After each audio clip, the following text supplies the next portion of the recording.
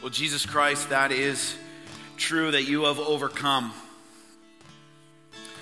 You have overcome the grave.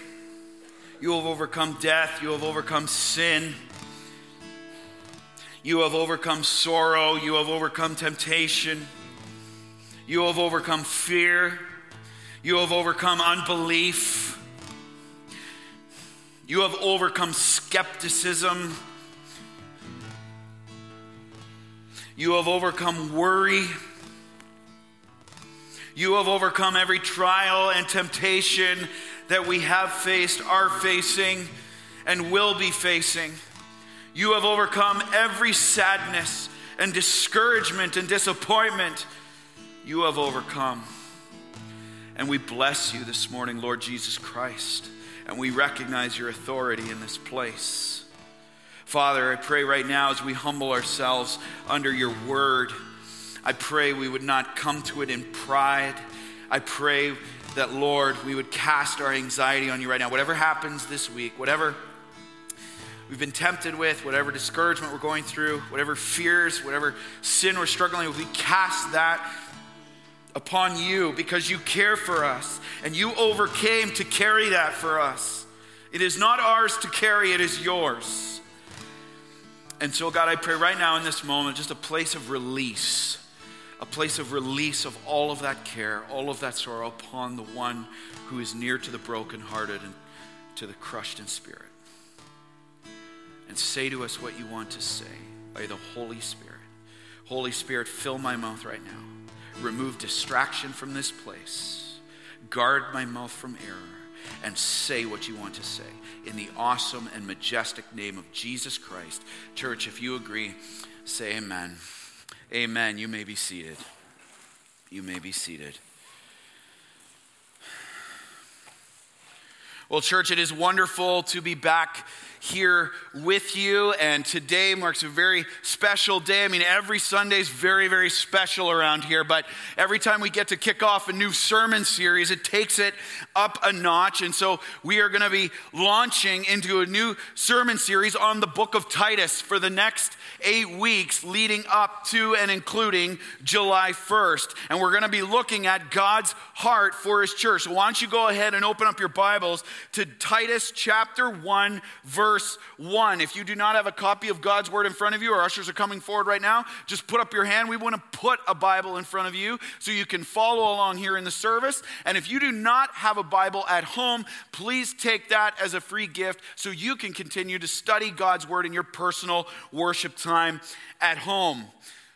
And if you're new here, one thing you're going to notice about how we go through God's word and preach God's word, we go verse by verse, line by line. Usually we do entire books. Sometimes we'll do a topical series like we just finished on God's heart for the home. But we're going to be going verse by verse over the next 8 weeks through this entire book. Now, why are we doing this? Well, it's important we remember the theme that we launched at the beginning of this ministry year back in September of 2018. And it was this: foundations, getting back to the heart. So this whole year has been focused on getting back to the heart. You say, what does that mean? Well, series 1 in the Gospel of John that we did the first 4 chapters in, that was getting back to the heart of the gospel. All right, and Lord willing, we will pick that up again in the fall, starting at chapter 5. Then we moved on to the series we just finished, which is God's heart for the home. And we looked at various texts in the Old and New Testament about what is God's desire for the home, the family, and what is the church's role in helping to see the family built up in what God promises to bless and to give his support to. That was a wonderful series, and now we're moving into, as you can see on the screen, God's heart for his church through the book of Titus. And you say, well, why Titus? There's 66 books in the Bible. Why are we focusing on this short little 3-chapter book? Well, here's why. We got to look at why it was written.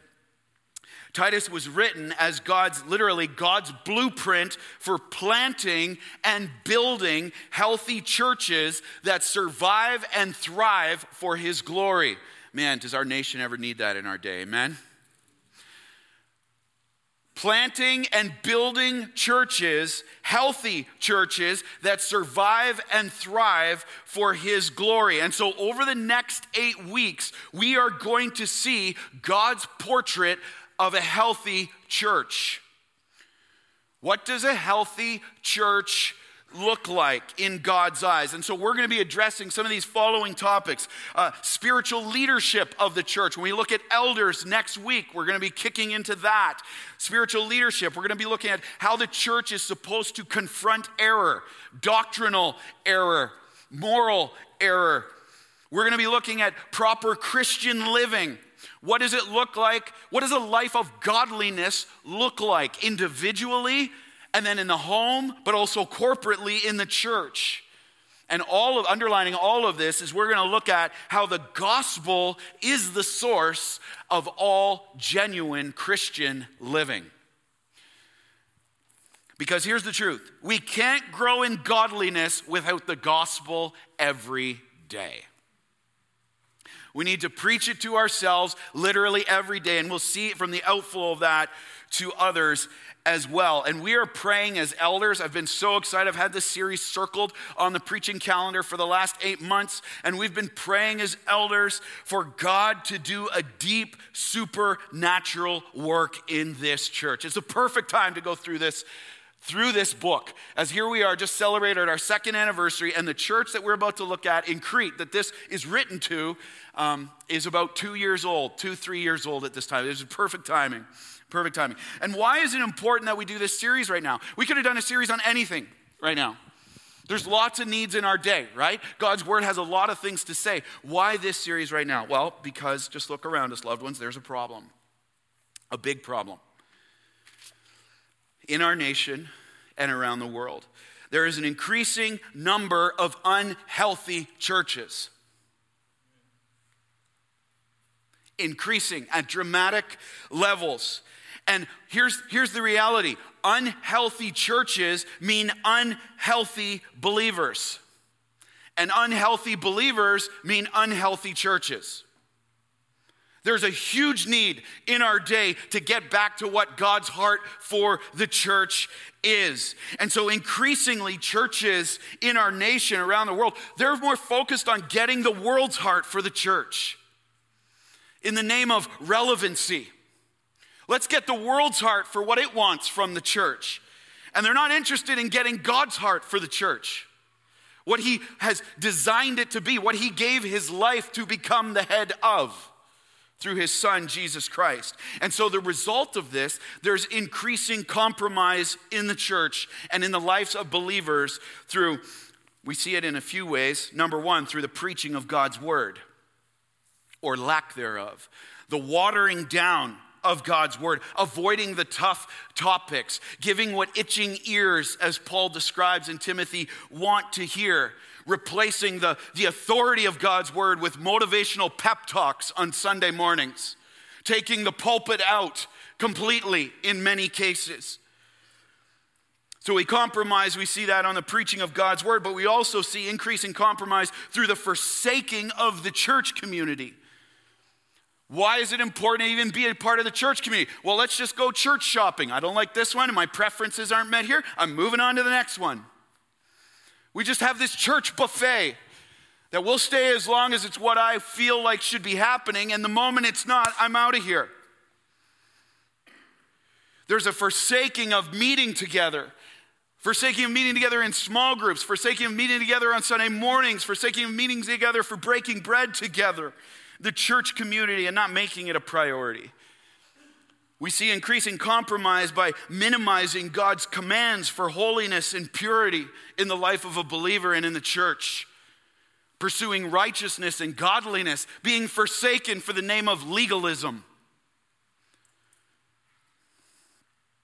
We see increasing compromise as the world's heart creeps into the church in the form of unhealthy leadership that ultimately fears man more than fearing the Lord.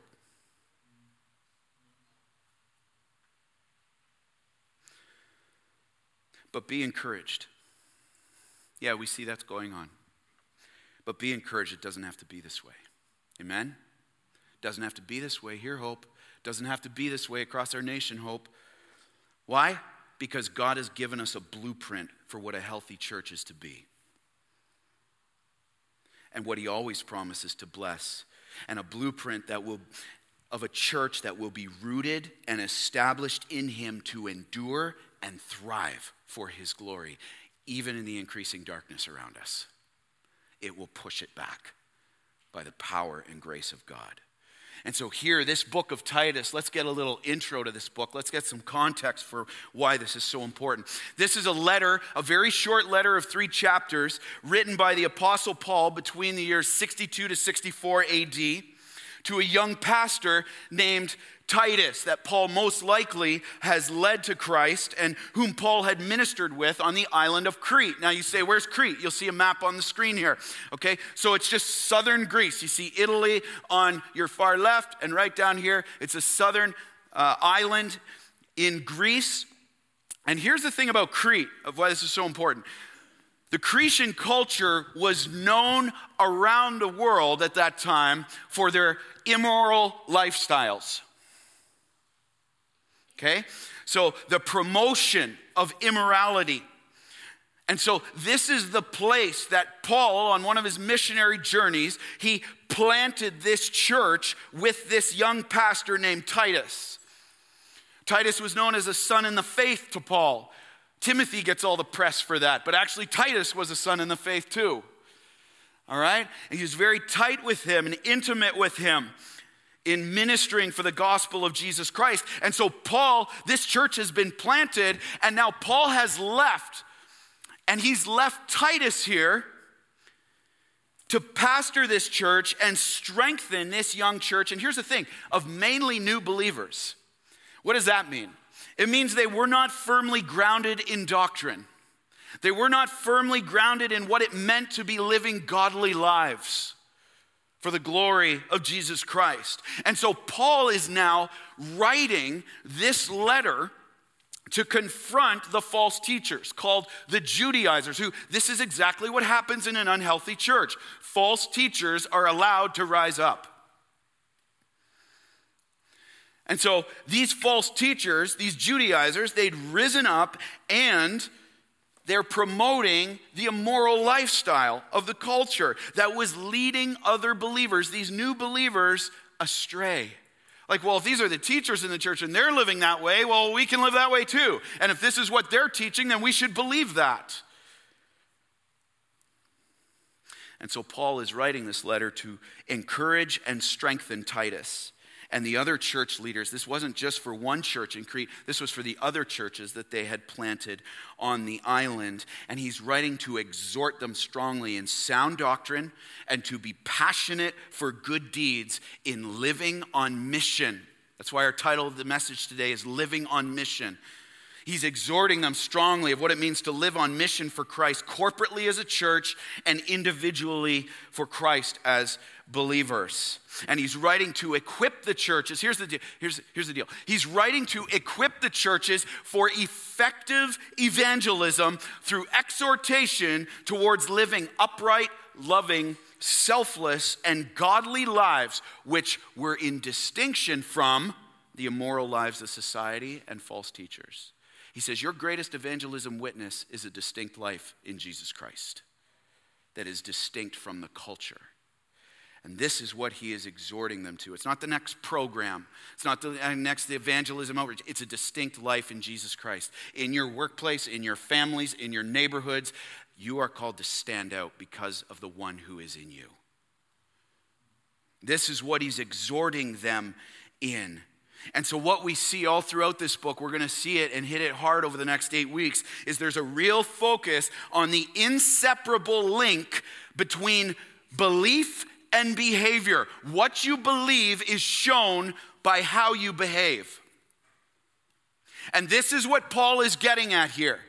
A genuine confession of Christ should always lead to increasing progression in Christ of godliness.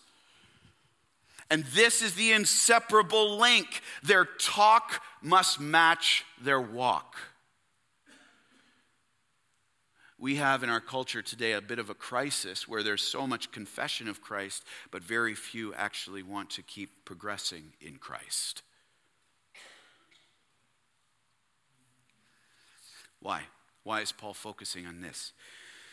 Because Christians, here's the reality. Christians on the island of Crete right there, they had a very bad reputation because of those claiming to be followers of Christ who were living immoral lifestyles. And so evangelism was significantly hindered because their behavior didn't line up with what they said they believed. And so if I could sum all this up, here's Paul, plants this church, looks at Titus, and he leaves him a very demanding ministry. And the church was in desperate need of being rooted and established in the truth of the faith, or it was going to crumble. It would be divided, it would be broken, and ultimately not fulfill what God had called it to do. And loved ones, look around. The same is true for us today. There's no different here. And so that's why you'll notice the tone of this message. It's only 3 chapters, but it is jam-packed. There's an urgency in what Paul is writing here. And so Paul's not using any fluff language here. It's very direct and in his tone. And it's written with much urgency, and it's direct in exhorting the church to godliness and to live on mission for God individually and corporately. And so here in our text, we're going to look at where it all starts, where God's heart for the church all starts. And we're going to see 2 foundational truths that we must embrace as individual believers and corporately as a church if we are to grow as healthy believers and a healthy church who live on mission for Jesus Christ and see the gospel advance in and through us for the glory of God. Here, we're going right back to where it all starts. Ready to go? I'm excited for this. You guys ready? Ready? Here we go. Let's stand to honor the authority of God's word. And we're going to read Titus chapter 1, starting at 1 and going to verse 3. Greeting. Paul, a servant of God and an apostle of Jesus Christ, for the sake of the faith of God's elect, and their knowledge of the truth, which accords with godliness, in hope of eternal life, which God, who never lies, promised before the ages began, and at the proper time manifested in his word through the preaching with which I have been entrusted by the command of God our Savior. Hear the word of the Lord, loved ones. And all God's people said, amen. You may be seated. You may be seated. Well, the first truth that we see here is that to live on mission for Christ, I must live from my identity in Christ. I am his servant. To live on mission for Christ, I must live from my identity in Christ. I am his servant. And the question we are confronted with in this first verse is this: servanthood is my identity in Christ. Am I willingly serving him in all things? Am I willingly, circle willingly on your sermon notes, serving him in all things? Let's read the start of verse 1. Paul, a servant of God and an apostle of Jesus Christ. You see, in the first 3 verses of this greeting, don't ever skip over the greetings, by the way. When you hear the Bible, you're like, well, let's get to the good stuff. Hey, you'll see in a moment, this greeting's jam-packed. All right? Don't skip over the greetings. In the first 3 verses of this greeting, Paul outlines the mission that Christ has entrusted to him to preach the gospel. And newsflash, loved ones, it's the same mission you and I are given today. If we are a follower of Jesus Christ, that is our mission. But notice this, before going into what Paul was called to do, what does he focus on? He first ensures that he defines who he was called to be. Let me say that again. Before Paul jumps in to just going into what Christ had called him to do, he steps back and focuses on first who he was called to be. And in a culture of do, this identity piece is absolutely essential if we were going to be faithful in this mission. And Paul gets that here. And who is he called to be? He says there, right there, Paul, a servant of God. A servant of God. The word servant there, you'll see it on the screen. The Greek word is doulos. It means slave, one without any ownership rights of their own. This is one of the greatest apostles who ever lived. How does he describe himself? I'm a servant, I'm a slave. No ownership rights over my life anymore. My life is in Christ's hands, he's my king. What he says goes. I'm not in the driver's seat anymore. I'm his servant. All hail the king. And here's the thing about why this is so significant. This description of a slave was the most menial, bottom rung position in the first century you could ever have. Bottom of the barrel. Because the first century servant, he didn't do anything on his own authority. Nothing. But he was submitted to his master's authority and was completely dependent. Doesn't God love our dependence? Was completely dependent on the master for all things. So Paul's saying here, I'm not just a servant of anyone. Look at me. He says, I'm a servant of God. Who is God? The Greek word there for God is theos. It means creator, owner, and sustainer of all things. The ruler over all. See, Paul is, look at the declaration of humility Paul's making here. Paul is humbly and rightly describing himself as a servant of God and indicates by that title his complete willingness to serve the Lord in all things. It wasn't like, well, I'll serve you over here, God, and then we're good, but I'm not going to serve you with this. I'm still going to do what I want to do and walk in my sin. I'm going to do over here, I'm just going to spend my money how I want to spend it. I'm going to buy the things I want to buy. I'm going to raise my kids the way I want to raise them, but I'll give you my church time on Sunday. He says, completely surrendered as a servant, willing in all things. Nothing he does was under his own authority anymore.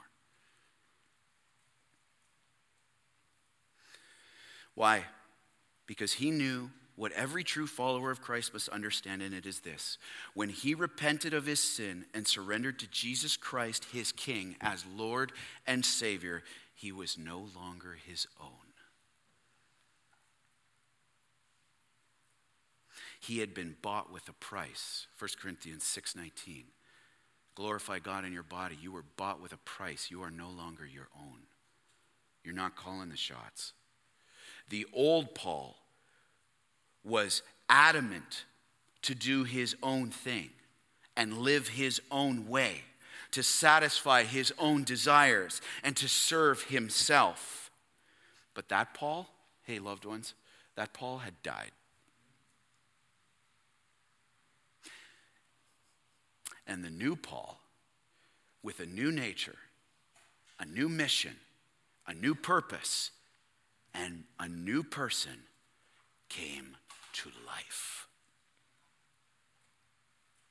He came to life in Christ, and his servanthood to Christ was now his identity. He was no longer serving himself. How's that for radical departure from our world today? That's a 180. Do what you need to do to get ahead. Serve yourself before others. It's all over the place. It's all over the place. And so now notice this here. He states he's a servant first, and then look what he goes on to in the next part of the verse. Paul, a servant of God and an apostle of Jesus Christ. Now he moves into apostles. See, Paul tells us how he was specifically called to serve Christ. And he was called as an apostle. What does apostle mean? You'll see the Greek word for apostle. It just simply means sent one or messenger. Okay? A messenger who was sent or commissioned by the King, Jesus Christ, to preach God's word with the authority of God. So the picture of this, I want you to picture this, a messenger of the king. So in ancient times when a royal would send a messenger to another king in another kingdom, that messenger would go and say exactly what that king wanted said to everybody else. But he didn't just say what the king wanted, he went with the authority of the king. Okay? So this is what it means to be an apostle here. And so why is Paul saying this? Here's why Paul's saying this right out of the gate at the start of the letter. Because he's ensuring that Titus and the church at large, these false teachers especially, know that what is about to follow in this letter is not coming from Paul's own preferences for what he wants the church to be. It's coming from the authority of God for what God wants his church to be and how to function. How often do we let man's preferences trump God's principles in his church? Love you. But we also need some clarity here because we hear that word apostle thrown around a lot, so we want to be as clear as possible with God's word. So let's get that. In the context Paul is speaking here, the apostle refers to 12 disciples and Paul who were eyewitnesses of the life, death, and resurrection of Jesus Christ. And they were specifically chosen by him to lead the early church. But now, as the general principle, when we look at this idea of a messenger, there's no longer apostles, but everyone who's a follower of Christ is called and commanded to be a witness or a messenger for Christ. Clear distinction there. We are called to declare the message of the King. And so, think about this. Let's break this down a bit. Paul clearly knew who and what he was in Christ. His identity was that of a servant messenger. And that's our identity today if we are in Christ, whether we realize it or not. His authority was not his own. He was called to humility, not pride. Service and not to be served. He knew he was saved by Christ to serve for Christ and not just to end up in heaven. How many people make a confession of Jesus Christ? We'll never know the number of this, but just to get my get out of hell free card.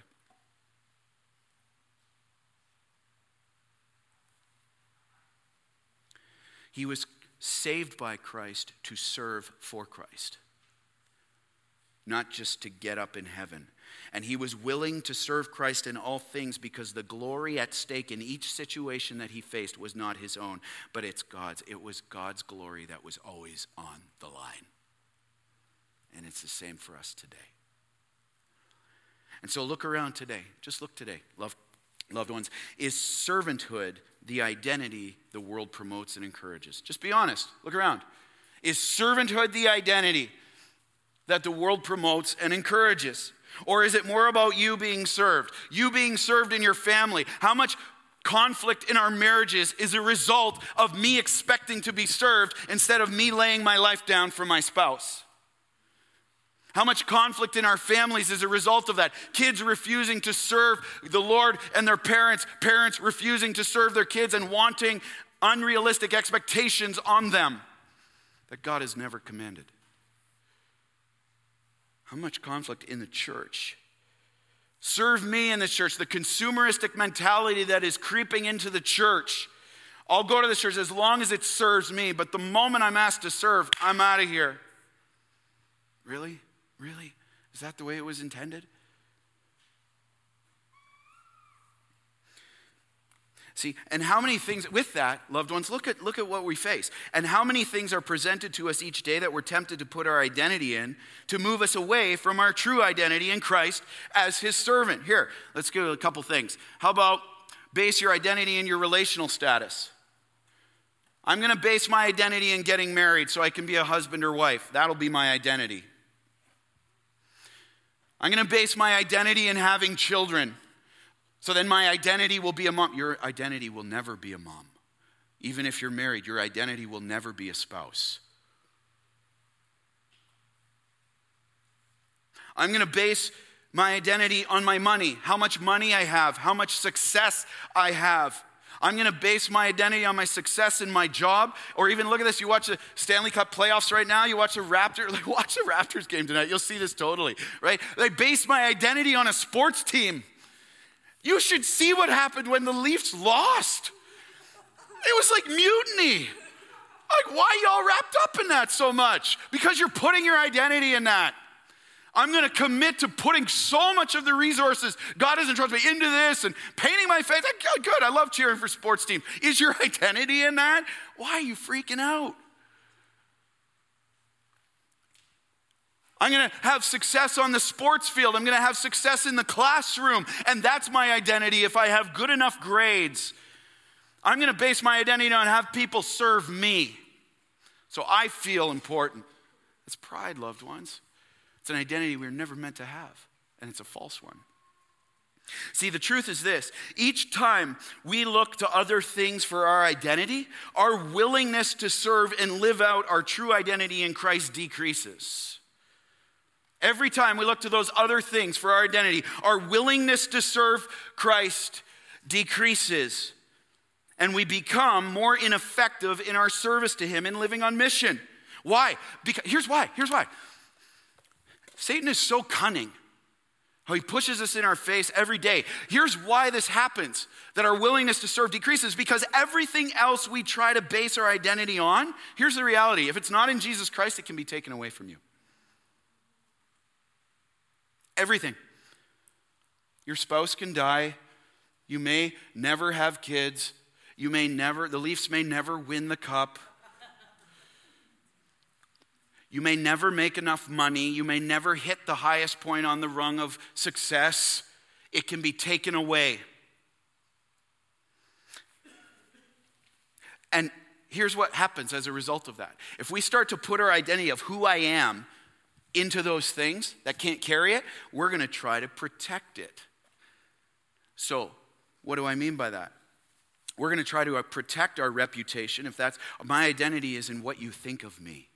So I'm going to try to protect my reputation, and the fear of man is going to inhibit my witness of sharing the gospel with you, because I care more about my reputation with you than my identity in Christ. That's what's driving me right now. The fear of man. I'm not going to step into this opportunity that God has given to me to share the gospel or to step into what he's called me to do because I have a fear of failure, because my identity is in my pride. So I will not serve. I will not serve my King.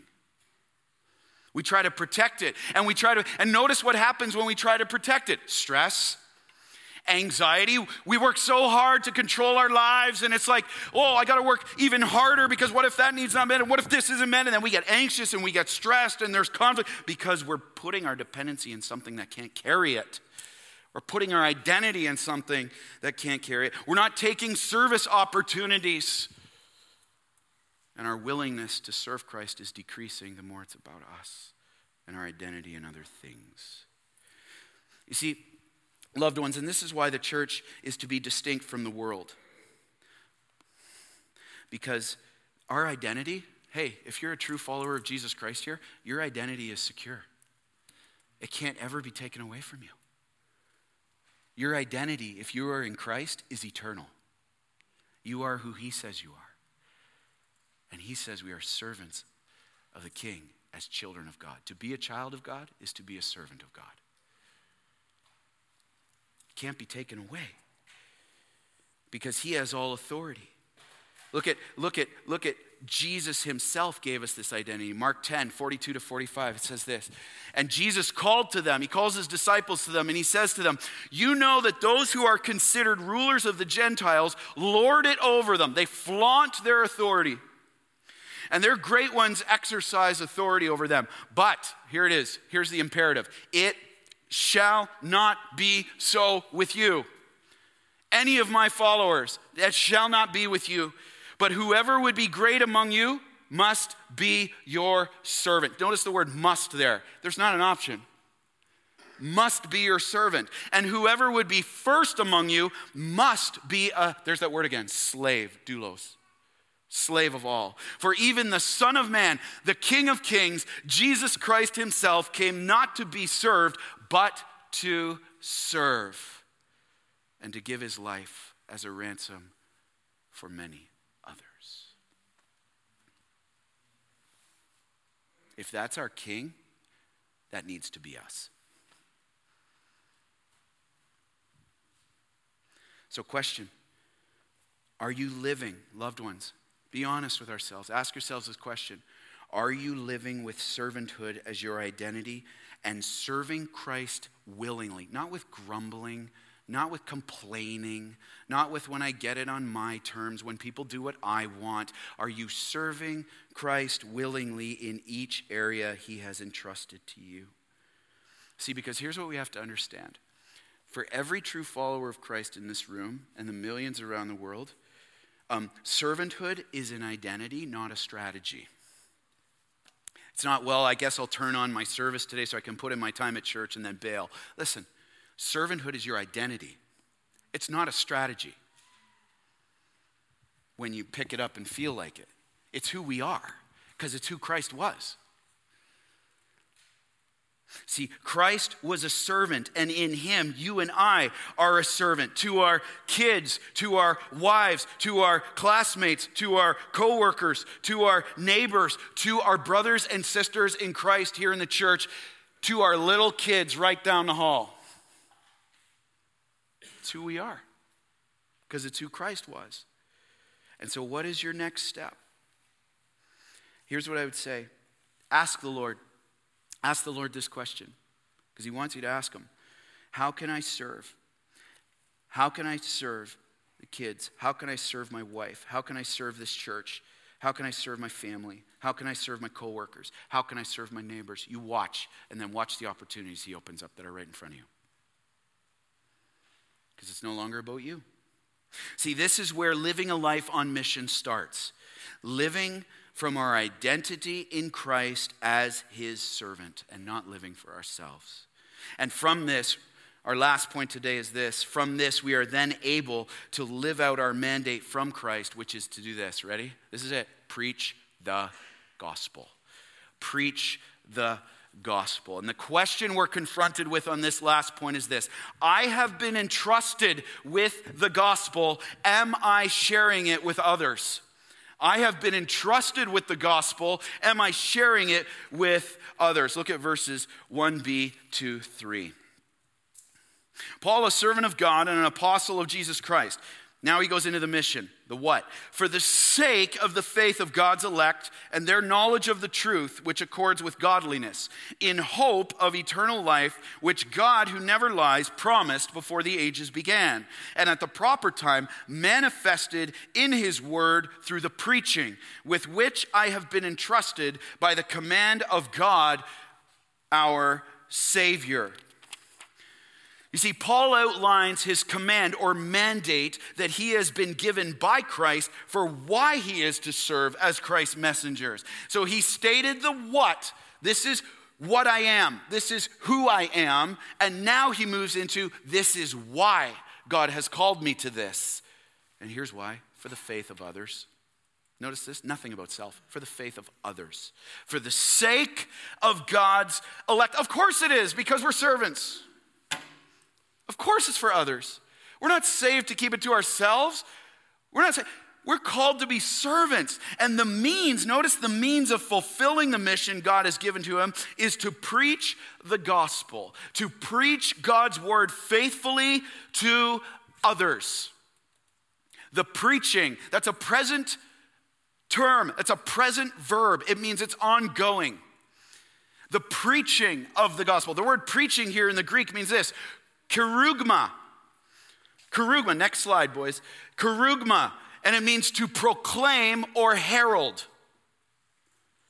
To proclaim or herald the gospel. What is the gospel? The good news of Jesus' life, death, and resurrection. And how, as the Son of God with the Father from eternity past, he humbled himself to the Father's will, became fully God and fully man, and came to earth, lived a perfect sinless life for 33 years, went to the cross to die, to pay the penalty for your sin and mine that we deserve. That is why we are bought with a price, because Jesus paid our ransom on the cross.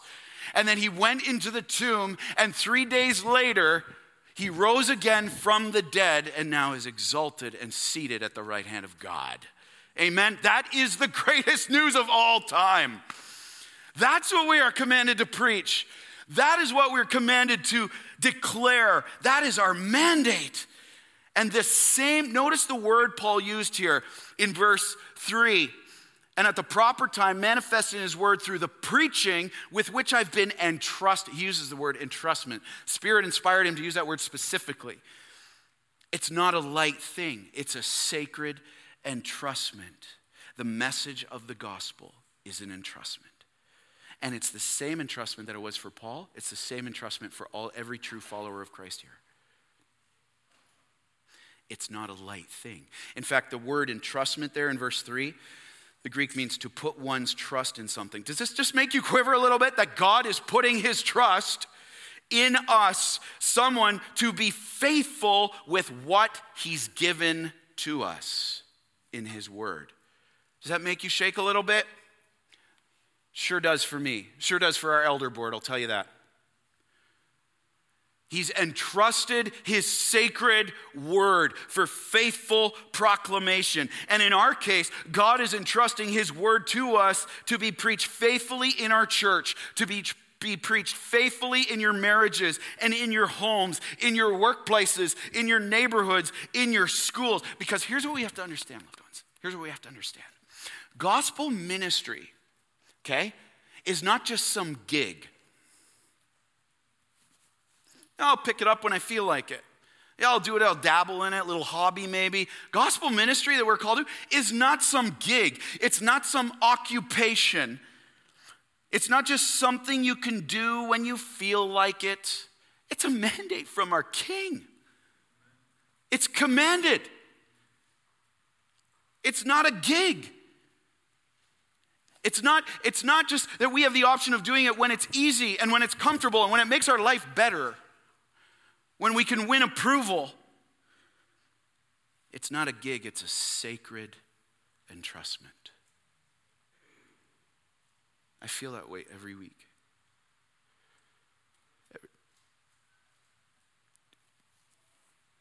Every week. And I pray we would too, as every follower of Christ should. It's a sacred entrustment from our King. It's the will of God. And what God has called us to, here's the thing, he expects us to do it in his power. And he's given us what we need to do it, the Holy Spirit. He expects obedience. He expects obedience from us as elders, from me as your senior pastor. He expects obedience from the leaders of this church. He expects obedience from the followers of Jesus Christ in this room. See, preaching the gospel is never an option for the true follower of Christ, because we're servants of the King. We're messengers.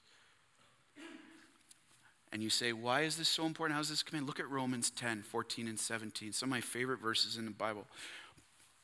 Holy Spirit inspired Paul to write this. How then will they call on him? That is Jesus Christ, putting their faith in him. How will they call on him in whom they've not believed? And how are they to believe in him of whom they've never heard? And how are they to hear without someone, here it is again, kerugma, preaching? So faith comes from hearing, and hearing through the word of Christ. That is the gospel. That's a sobering truth right there.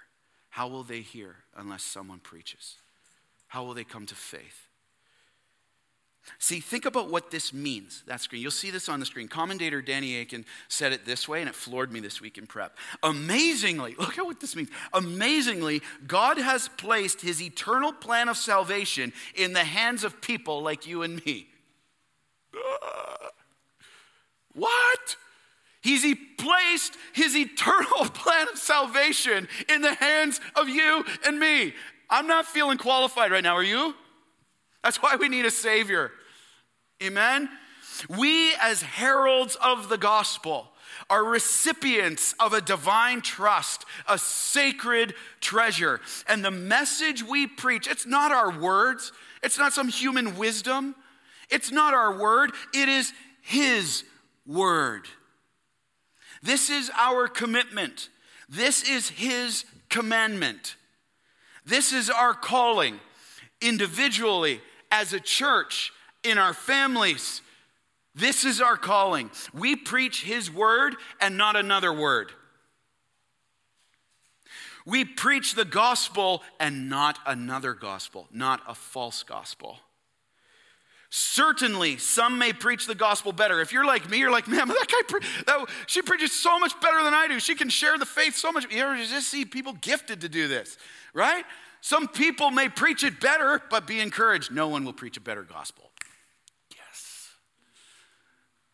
No one will preach a better gospel. This is the greatest news there is.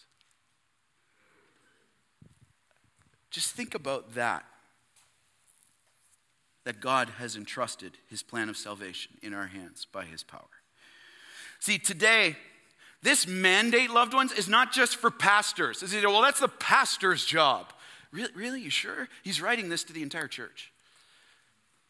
That's the pastor's job. It's the mandate, the command of God for every Christian. And listen, your pulpit might not be up here on Sunday mornings. But your pulpit may be your dining room table. Your pulpit may be your dorm room. Your pulpit may be your kid's bedroom. Your pulpit may be the grocery store you're going to go to after this. Your pulpit may be your workplace. Your pulpit may be cutting your grass and taking the initiative to talk to your neighbor when you see them. Your pulpit may be the park that you take your kids to or hang out with your friends. Your pulpit may be that restaurant that you go to this afternoon. Let's get some clarity. You say, well, I don't know about preaching. That's like freaky, man. I can't get up in front of... Hey, listen, let's get some clarity. This doesn't mean, heralding the gospel doesn't mean you have to like jump up on the table and be like, hey, want to tell you something. Chill. Heralding the gospel is just, love that. You're not called to make a scene, but you are called to be ready to give an answer. Be ready to give an answer for the hope you profess and let God do the rest. Just let him do the rest. See, God commands us to love him with all our hearts and love others as we love ourselves. And here's the truth. You'll see it on the screen. Sharing the gospel is the greatest act of loving service you could give to another person. That's the truth. It is the greatest act of loving service. Why? Here's why. Because you're giving them a shot at being forgiven of their sin and having eternity with God. The very thing their heart is longing for. There is no greater calling, church. There is no greater mission. There is no greater mission in your home.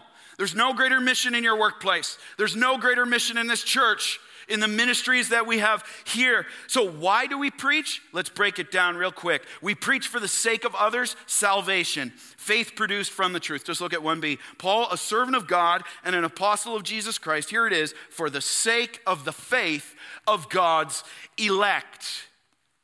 Salvation. See, as God's living and active word goes forth from us by the power of the Holy Spirit, here's what it does. You think this is just a book? You think this awakens and produces faith in God's elect. You say, well, who's God's elect? Those chosen by God before the foundation of the world to receive the gospel. And whose choice to respond to it in repentance and faith. They choose to respond to it as they hear it in repentance of faith as they are prompted by the Holy Spirit to do so. As he opens their eyes, he gives clarity to their minds and their hearts to receive it. You say, well, wait a second. If God's already chosen who's going to be saved, wait a second. Why bother evangelizing? What's the point? Great question. Glad you asked. Or I asked. See, here's what we have to understand. Salvation is completely a work of God from beginning to end. No question. It's completely a work of God from beginning to end, including one's response to the gospel. But the person must still have an opportunity to respond. Romans 10:17. How will they hear without someone preaching? See, election, the doctrine of election does not inhibit evangelism. it encourages it. Because as we sow the seeds of the gospel through the Holy Spirit, there will be people who respond.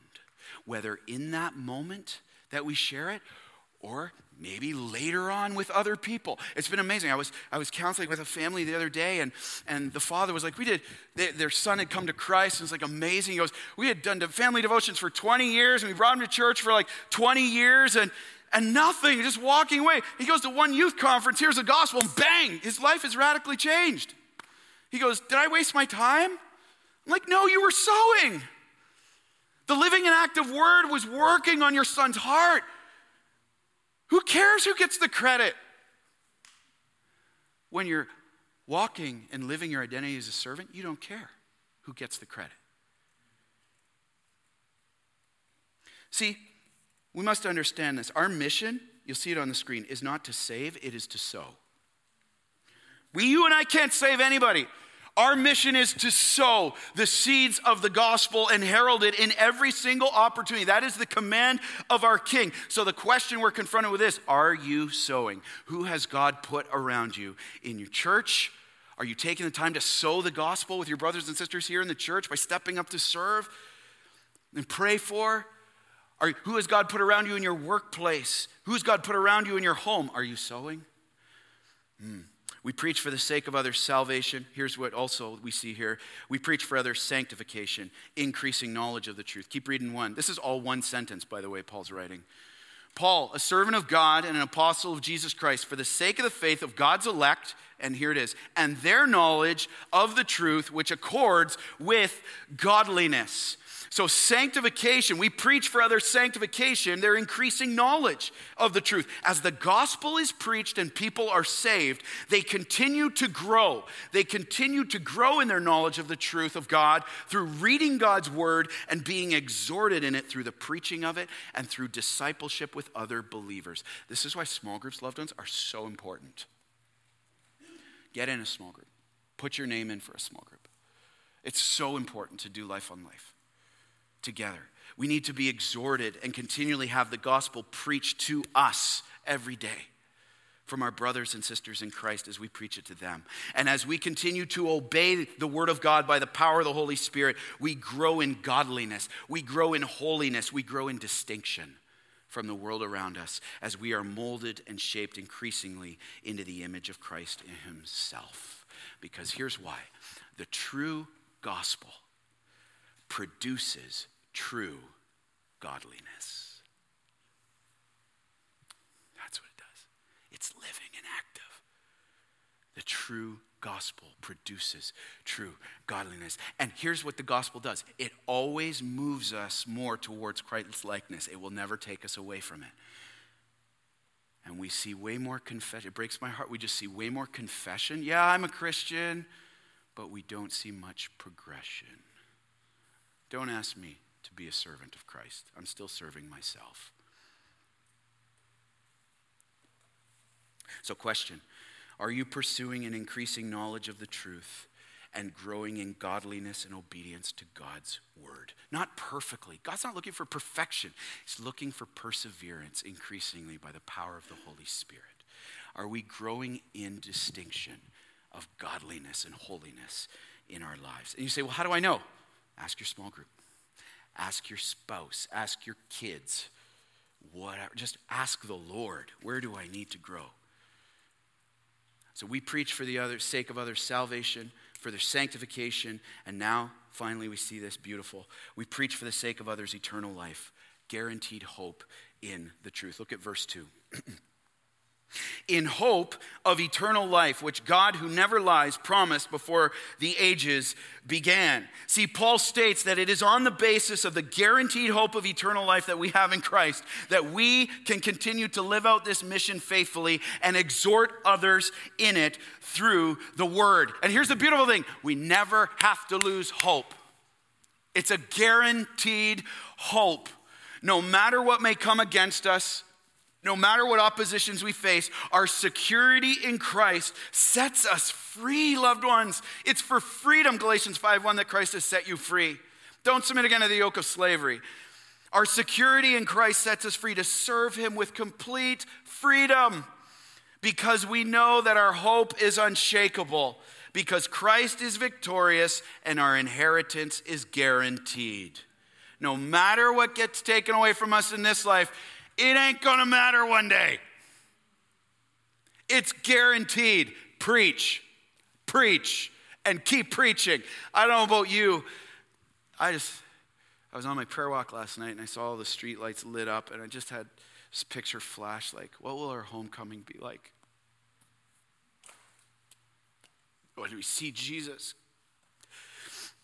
I don't know about you, church, but I just want to say I gave it my all.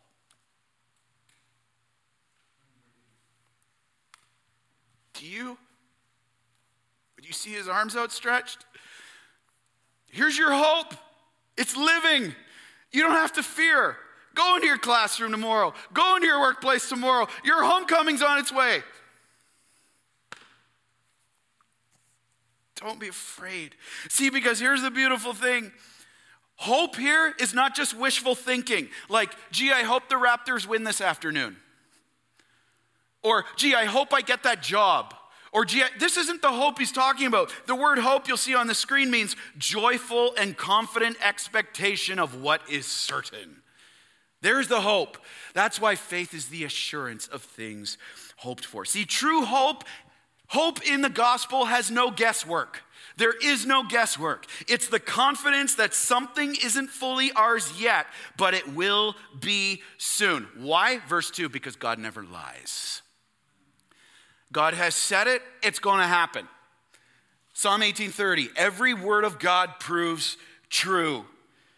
See, this promise and guarantee gives motivation and patient endurance to all believers to live on mission for Christ to the end, in living from our identity in him and living out our mandate from him to preach the gospel without fear, knowing this hope as we close out. No matter what happens in this life, there is a time coming very soon, when all will be made right and we will see our King. We will see Jesus Christ face to face. And that promise of hope will be realized in full.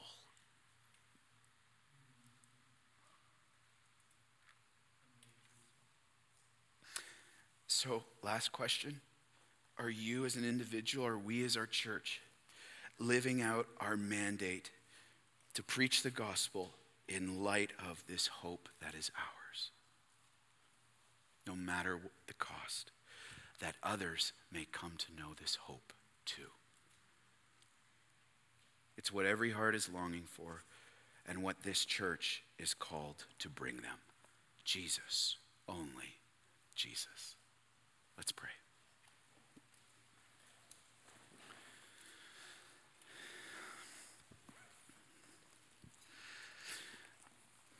Father God, your word is a sacred entrustment.